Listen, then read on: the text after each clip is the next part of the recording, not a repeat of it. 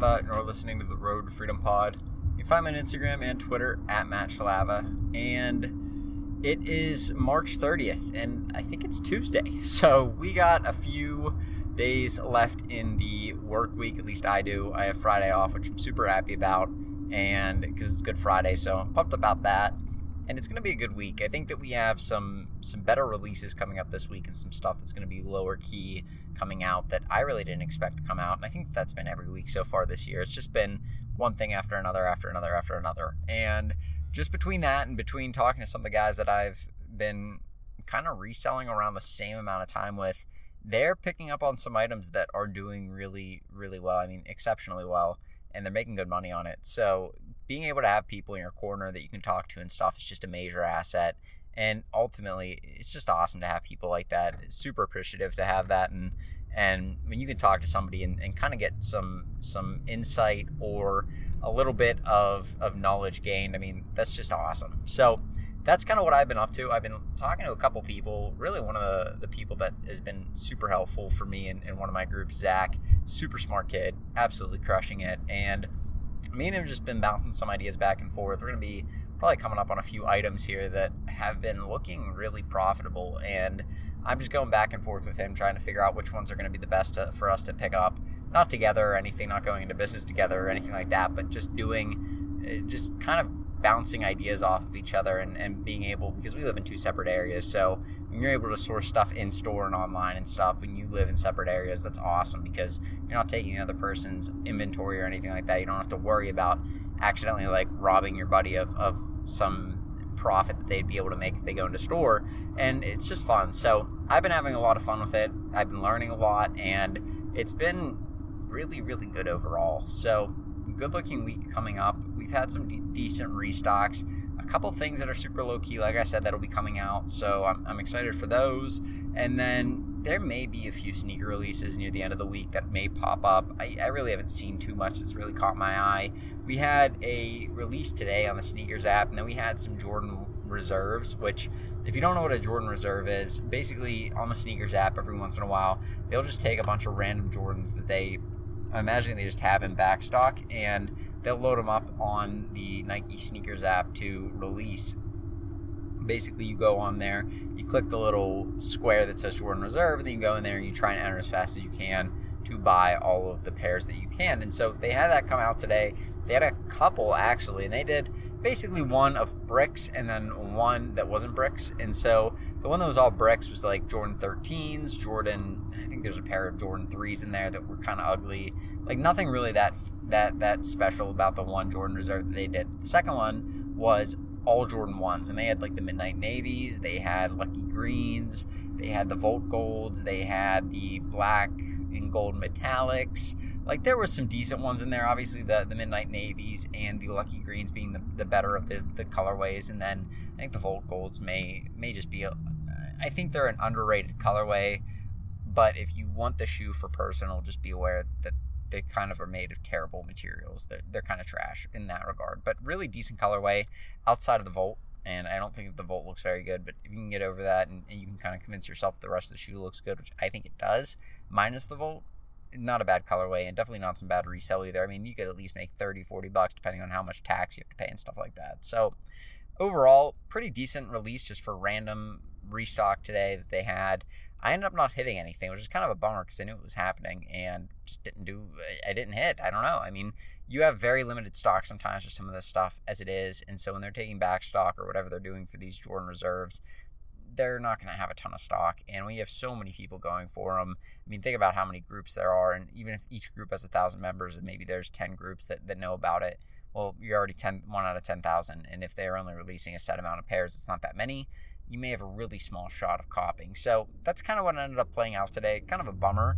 I tried to enter as fast as I could, and then some of them I try and hit submit order, and it wouldn't even it would just glitch out. And so probably the shoe went out of stock already, which is pretty quick because it was within the first minute or so. So either way, it was overall a good day. Those I ended up not hitting on. I don't really even think I bought anything today, which is pretty odd for me. I usually end up finding something to buy I've gotten a lot more picky too, which is good. I think that being super picky whenever you start to learn a little bit more about reselling is a necessity, because if not, you just start buying everything and you're basically spending money on stuff that you don't know. And I've put a lot of feelers out and a lot of test items out that I've purchased and stuff like that. That's not a big deal. I mean, when it's $20 to $30, or maybe like when it's like $10 to $30, it's really not a big deal. But if you start doing that too much, you're going to start to lose profit that you could be making on things. Just think about it. If you have $10, $30 items that don't end up selling, well, that's $300 you just have sitting there in inventory. So it's important to remember that you don't want to test way too many items and have all your inventory be test items that fail, because then you're not going to make money. So that's what I've been trying to weed out, and I've kind of gotten to a place where I know what I like and I know what I don't like. And sometimes there's items that I just am like, you know what, I don't like that, I'm not going to go for that. And sometimes there's items where I'm like, I don't like that, I'm not going to go for that, but I check the comps and go, well, I can make an exception here because the comps are just insane. And so that's kind of what I saw today. There was an item that somebody put out a lead about. I've been trying to shy away from the genre of item, but you always got to check the comps, because comps never lie. And when you see that a certain item that's retailing $10, $20, $30 is selling for $80 to maybe $100, or even $100 to $150, like, you need to go for that. And that's a given, right? If you can make $30 on a $30 purchase, that's a win. And especially if the sales rate is pretty quick, and sometimes it is, sometimes it's not. You can pretty much guess though how fast it's going to sell based off of how many solds there are relative to how many there are currently on the market. And so you see an item that has like 60, 70, 80, 100 solds, and it may only have 20 or 30 on the market. Well, you can guess that item is probably going to sell pretty quick. And a lot of the people are probably just pricing themselves at market value. And especially if if it's sold a few in the last few days, then you're probably going to have a good chance of selling it pretty quick, depending on what you price it at and stuff like that too. So that's what I've been doing. I also got a lot listed today. Maybe not a lot, but I did get a lot of pairs, I guess, because I had similar pairs in similar sizes. So I got some Jordan 3s listed up today. Then I got a couple of pairs of Vapor Maxes that I ended up getting on a crazy deal from Nike. So I was happy about that. Got those listed up as well. I think I have a couple more pairs of those coming in too, so that's good. Vapor Maxes, if you don't know, Vapor Maxes they're money. I mean, it amazes me how many people don't know this, but Vapor Maxes are money. And I went into a Ross pre-COVID. I mean, this is like January, February of 2020. So right before things started shutting down. I mean, even some of you maybe in states where things were shutting down and stuff like that. But for me, Pennsylvania, we didn't have any nobody even knew what COVID was in like February 2020. So I went into Ross, picked up a bunch of shoes, and one of the pairs I picked up was a pair of Vapor Max, and I put it on Instagram, and this dude comes on and starts clowning me for picking up a pair of Vapor Maxes, saying that they're flooded. If you don't go to Ross or Marshalls very often, the way that these stores work is that they will source inventory from, I think they source it from Nike. I don't know the exact source of it. I've never actually looked at where they get it, but I'm imagining they get it from Nike, and typically what ends up happening is they end up getting floods. So a flood is basically where they get a ton of a particular shoe, and they usually end up getting like a bunch of a crappy shoe, like Skechers or something like that, things that you're not going to want to resell. But they will oftentimes, and this is usually every week or 2 weeks or 3 weeks, they'll get a new quote-unquote flood of hype shoes that is either a shoe that sells really well or a shoe that just has a lot of demand. And what ends up happening is there's so much stock that people go buy them all up, and the first few people to sell them obviously make good money. And then there's so many people holding all these shoes, they're like, well, now what? And then they start taking the price because they're holding all these shoes. Now there's so many on the market that it floods the market. There's the flood for you, and there's way too many of them, and the price starts to dip. Now, you can do two things. One, you can buy them all up at your Ross, and that's what I recommend. If you have the money and the capital, buy them all up, sit on those things for a little bit, and then price them up, because they will sell pretty quick, and then you'll end up holding the pairs that you have, and you'll be able to list them at a premium, because it'll go back to like pre-flood at Ross, Marshalls prices, which is good. So that usually takes a few months to happen though, so if you don't have the capital, don't do it. But I ended up buying these things. They were like $60. I had the capital to do it, not a big deal. And this dude comes on and he's like clowning me. He's like, how would you ever buy those? You're never going to make money. Those are a flood. And I just like, I think I replied like, bro, they're Vapor Maxes. What are you talking about? They don't flood.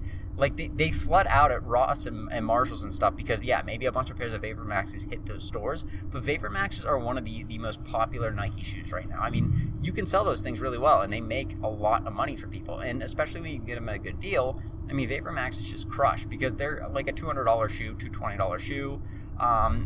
They can sometimes go down to like $160, depending on what kind of shoe you're getting, the colorway, what they're made out of, all that kind of stuff. But if you're able to pick up a good pair and maybe get them at 60, 70, $80, you're probably looking at like doubling your money if you know what you're doing and the colorway doesn't look like puke. So like that's kind of where we're going. And so that's what I did. I picked up 4 pairs and they're going to sell really well. There's not even that many on the market, which I'm happy about. So when there's not that many on the market and maybe you only have like 20 pairs, the best thing to do is I like to sort by least expensive. I'll put it at like a buy it now. So I'll sort by buy it now, least expensive, or best offer, least expensive, and see what the least expensive option is. Because sometimes you may be looking around going, okay, well, the least expensive pair of these is maybe $150, and you're not paying attention. You don't realize that maybe it's located in Canada, so people are going to have to pay some sort of, I think, an import tax plus some sort of shipping usually, and you may not have realized that, or it may have shipping tacked on, and you just didn't realize that there's shipping at the bottom because it's kind of small and gray and not that easy to see sometimes. So you may have missed that, and I was going to list them at $150, and I saw the lowest price after you factored in everything else was like $175